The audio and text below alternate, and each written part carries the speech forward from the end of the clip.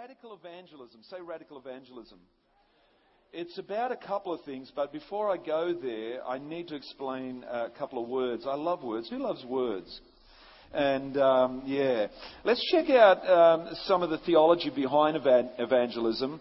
And I'm not going to get into some dry teaching. Just hang on there. But I need to explain a couple of words to give you some paradigm of thought, to give you some perspective of what I'm talking about. Theism and deism. Say theism and deism. Yeah. We've got to realize what these two words mean. Let's work this out. There's a statement. Theology of evangelism rests squarely on the biblical notion that theism rather than deism dominates the universe. But, hang on. I've got to explain to you the difference between theism and deism, or deism and theism. You ready for it? You ready? Here it is. Deism, so my app, dictionary thing tells me, it says, deism, the belief in the existence of God, that is little g, on the evidence of reason and nature, but with a rejection of supernatural revelation. So we would have had people on the property estate, look, I think there is a God, little g. I think there must be some intelligent being behind this universe. If you were under the open heaven last night, under our solar axis, which is humongous, it's like an open heaven over this property. Did you know that? The evaluator, when he came out to evaluate this property, he says, he spoke to me in the car park. He says, do you know your solar axis? I said, hello? He said, your solar axis is so big over this property. I says, help me. He says, no, you have literally such a big solar axis, meaning to us an open heaven. There's nothing encroaching, no buildings encroaching upon you. So when you're under the stars like last night, you literally feel, oh my God, holy night. Oh, holy night. You can actually, like I took some photos last night of the sky, and so people can sometimes see that in their own life and say, yeah, look, I think there is, but I don't know if he's a big G God or a little g God. And I certainly don't know if it's Jesus, the Son of God. I mean, no, but I believe there's some force out there. So deism is actually an acknowledgement that there is a God, small g God, not necessarily a big G God. It's a belief in God who created the world, but has since remained indifferent, aloof, and distant to it. So they don't live like us. They believe God is distant, like that song was sung years ago. How did it go?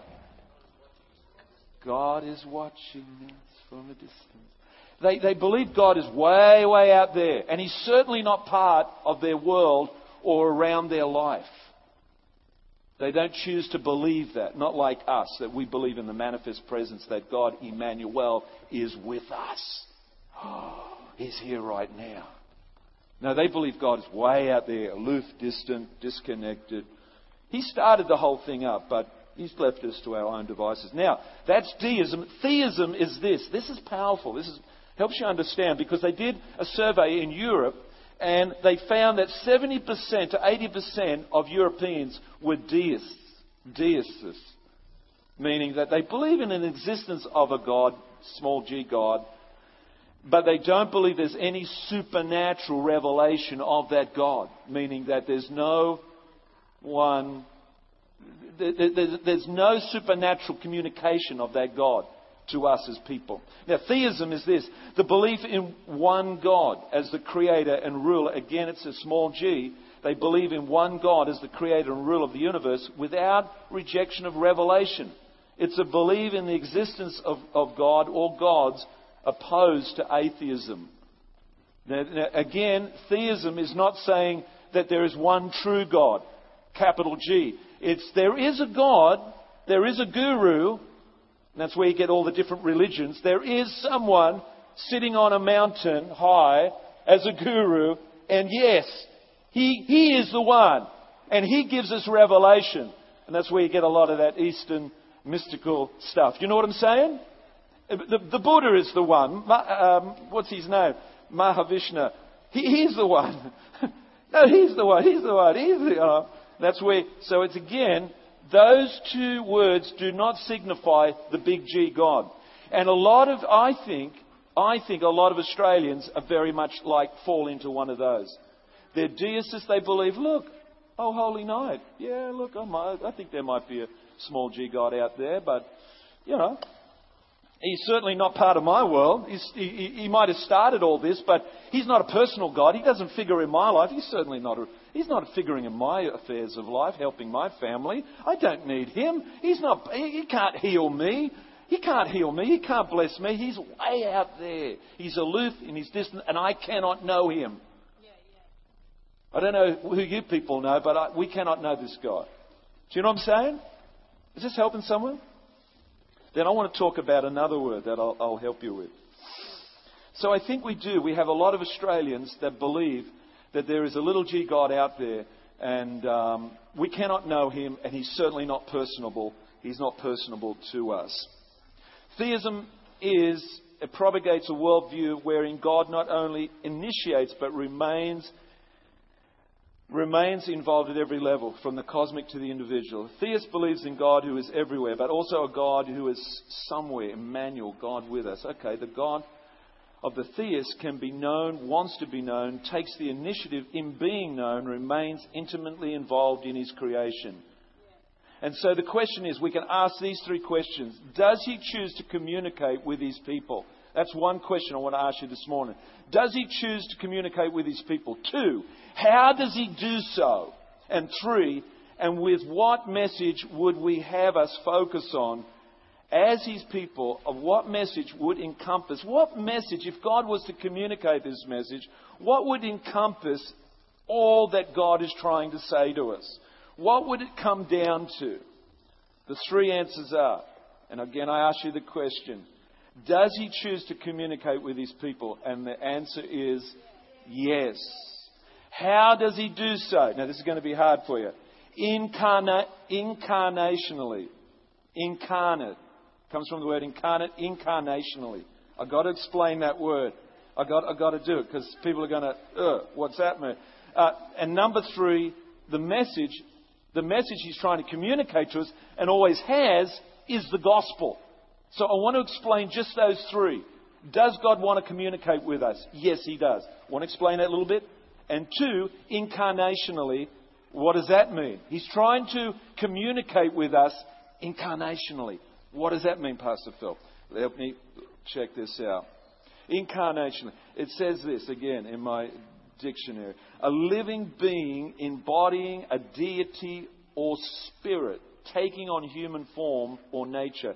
A personal thing embodying some quality, idea, or nature from another. In this case, the incarnation of God through Jesus in the form of a man, the act of incarnating or the state of being incarnated. Wow. 3 things we've got to be assured of. 3 things. 3 things we must be confident of. 3 statements that give us the backdrop of our theology of evangelism. Number 1, the God who communicates. It's so true. There's this principle of first mention. And if you go back into the Bible at the start of the Genesis, you can see straight up that God was communicating with Adam and Eve. In the cool of the garden, he was talking to them, man. He was just communicating, intimately involved in their life. Is that true? So through the principle of first mention, we know that God wants to communicate with us. The Bible's most explicit. The Bible is the perfect example, really, of God trying to communicate to us. If you believe that this Bible is the inspired word of God written by holy men, you will know that God is desperately trying to reach to us. He's trying to share with us his life. He's trying to be intimate with us through his life. That's why he made Adam and Eve, so that he could have friends to have 354 Christmas days with them. Not just one Christmas Day where we go, wow, this is a great feeling, man. I love my enemies. I love my neighbour. Hey, buddy, how are you?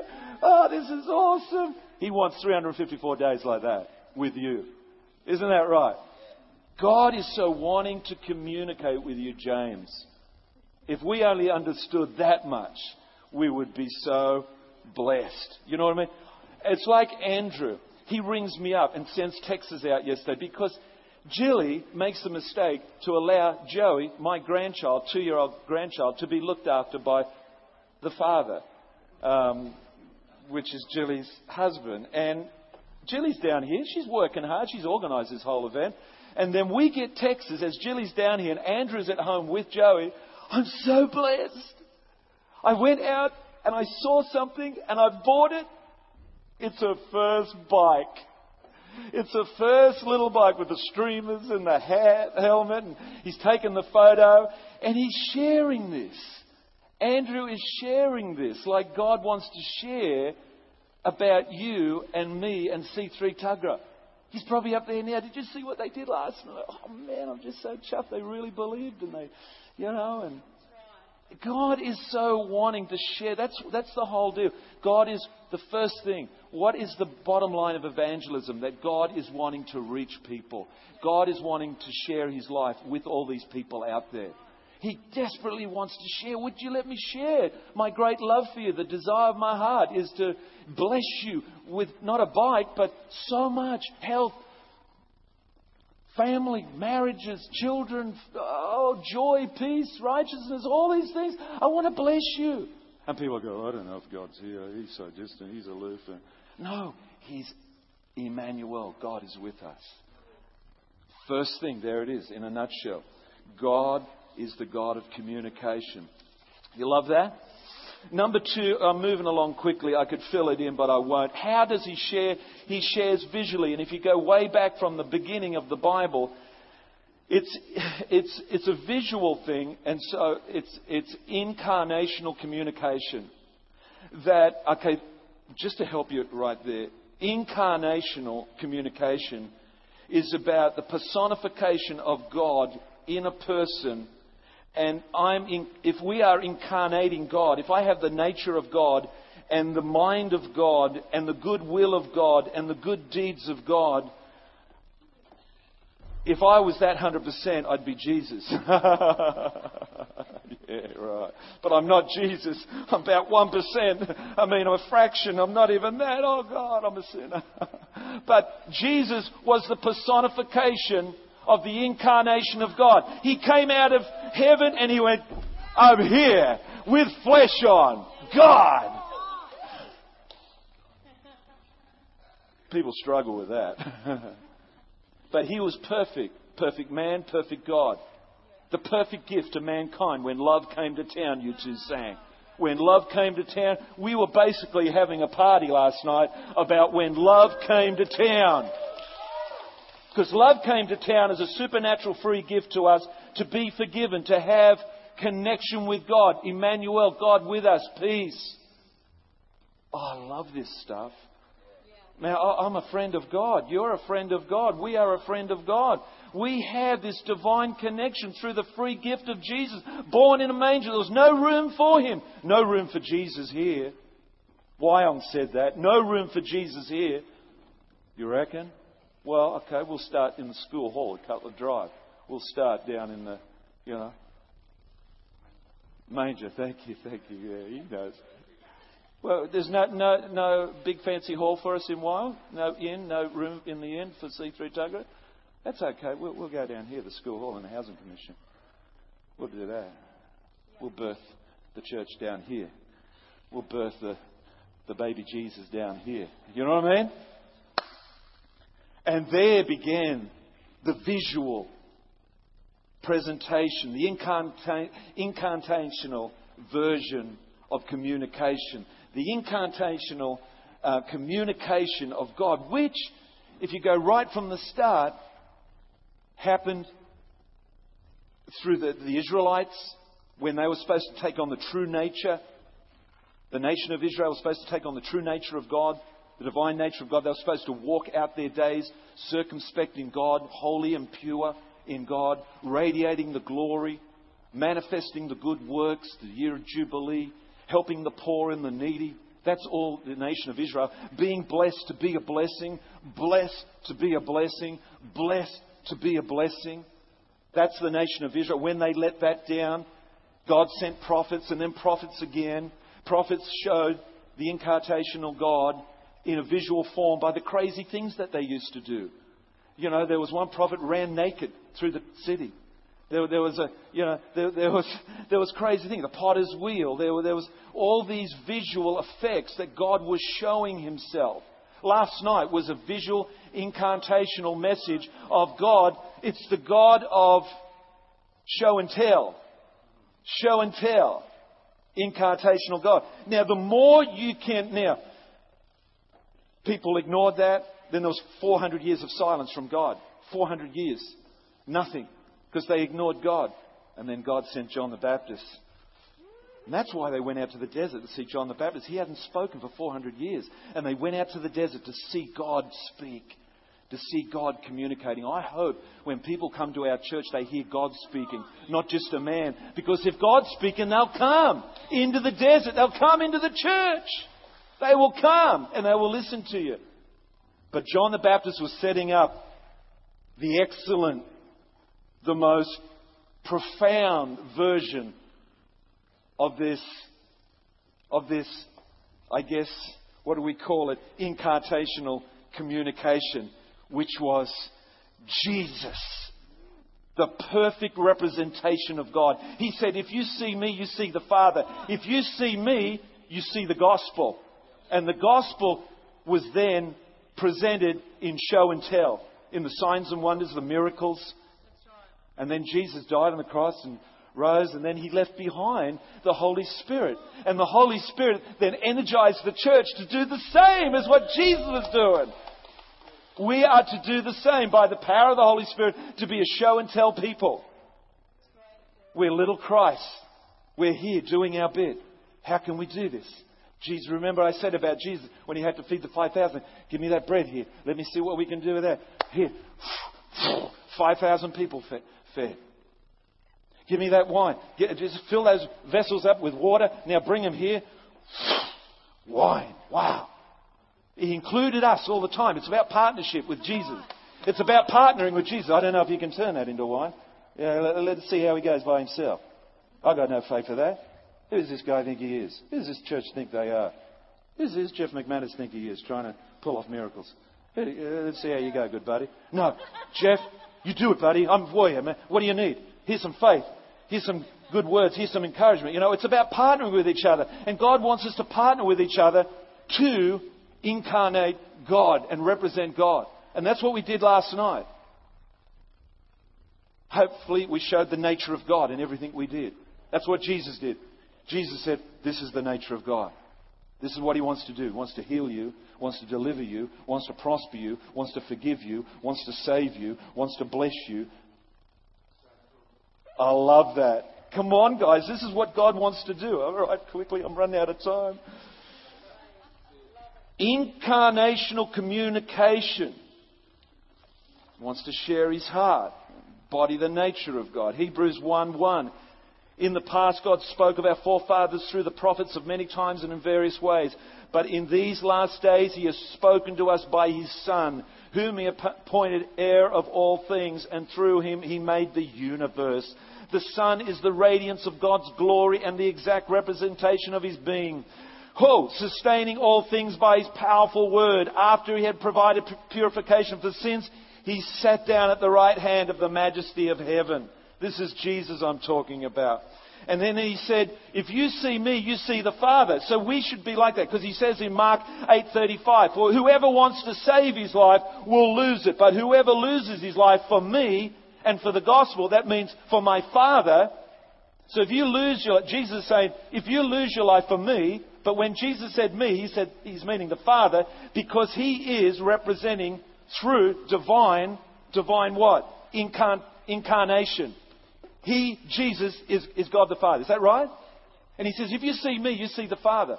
So then Jesus gives us the Holy Spirit and we have Jesus in us. Then we should say, if you see us, You don't see Phil Oldfield, you see Jesus. Because I am emanating through divine incarnation. Incarnationally, I'm speaking. I'm trying to share the nature of God, the love of God. If I was speaking as a mere man, it's just Phil Oldfield. But I'm trying to emanate. Do you know what I'm saying? And C3 should be like that. We should be like that. Mark 10:29, he says it again. I tell you the truth. Jesus replied, no one has left home or brothers or sisters or mothers or father or children or fields for me, that means the Father, and the gospel, and not be rewarded. That means all that you did yesterday, guys, all that you did for the carols. If you did that for the Father, if you did that for Jesus, but if you did that for the gospel, guess what, guys? Big rewards, okay? Number 3. What's the last one? What's the last one? What's the last one? Skip 2-3 pages. Wow, that was a big long message, wasn't it? I've cut down. The third part of the theology of radical evangelism, what was the first part? The first part that God wants to communicate. Who believes that? The second part, what was it? The second part was this: incantational communication. It's hard to get your lips working around that word because you don't use it regularly. But the third part, that means the second answer was show and tell. God wants us to put the carols on and more events. I want to do a kids event. I want to hire more rides, more food, more sausages, more parents, more kids. And I want to present God through 3 major events in the year. Sorry, guys. Shouldn't have told you that now, but so soon after this last one. But third one, the message of good news. What is the message that God is trying to communicate to us? The message is the gospel. It is the gospel. 1 John 4:8. 1 John 4:8 says, whoever does not love does not know God, because God is love. God is love. This is how God showed His love among us. He sent His one and only Son into the world that we might live through Him. This is love. Not that we have loved, not that we love God, but that He loved us and sent His Son as an atoning sacrifice for our sins. Dear friends, since God so loved us, we also ought to love one another. 1 Corinthians 14:33. For God is not a God of disorder. Now, this is the second major component that God is trying to release through the message, and the message is God. It's not some theology of something, it's the message is God. It's Christ in flesh. That's the message. When you see Jesus in the gospel, that's the message. What's the message? The message of redemption, the message of love, the message of peace and goodwill to all men. I'm nearly done. The message will be one of love and peace, loving God and being at peace with God, and therefore loving others and being at peace with Him. Just a couple more scriptures. 1 John 3:14. We know that we have passed from death to life, that we've come from being disconnected from God to being saved because we love our brothers. You know when you're born again, when you can love 700 people standing in your paddock. Anyone who does not love remains in death. Anyone who hates his brother is a murderer, and you know that no murderer has eternal life in him. 1 John 3:16, for this is how we know what love is. Jesus Christ laid His life down for us, and we ought to lay down our lives for our brothers. Well done, all the guys in the church and the women that laid your life down last night for the carols. We know that that is a great love that you have for this community. And again, Luke 10:27, it talks about when we have love with God, we can have love with ourselves, peace with ourselves. When we have peace with God, I'll start again. When we have peace with God, we can have peace with ourselves, and then we can have peace with others around us. Where does it say that, Pastor Phil? Luke 10:27 says, He answered, love the Lord your God with all your heart, and with all your soul, and with all your strength, and with all your mind, and love your neighbour as yourself. So once you've got peace with God, you can have peace with yourself, and then you can have peace with your neighbour, no matter who they are. Even if they're unsaved, even if they're your enemy. That's why Christmas is the perfect time to reconcile your extended family. Because the grace, let's all stand, God bless you. The grace is so abundant People can feel it. You can't deny this grace around this Christmas season.